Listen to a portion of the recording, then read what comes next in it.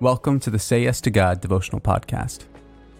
Memorials, July 16th, by Tim Grissom. When your children ask in a time to come, "What do those stones mean to you?"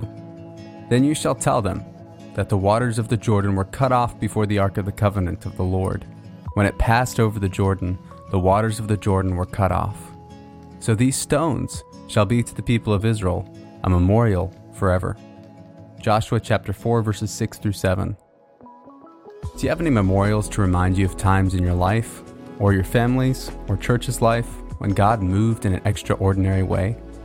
Or times when He spoke to you, giving much needed direction or hope? I carry in the door pocket of my truck a stone that I found one day on a prayer walk.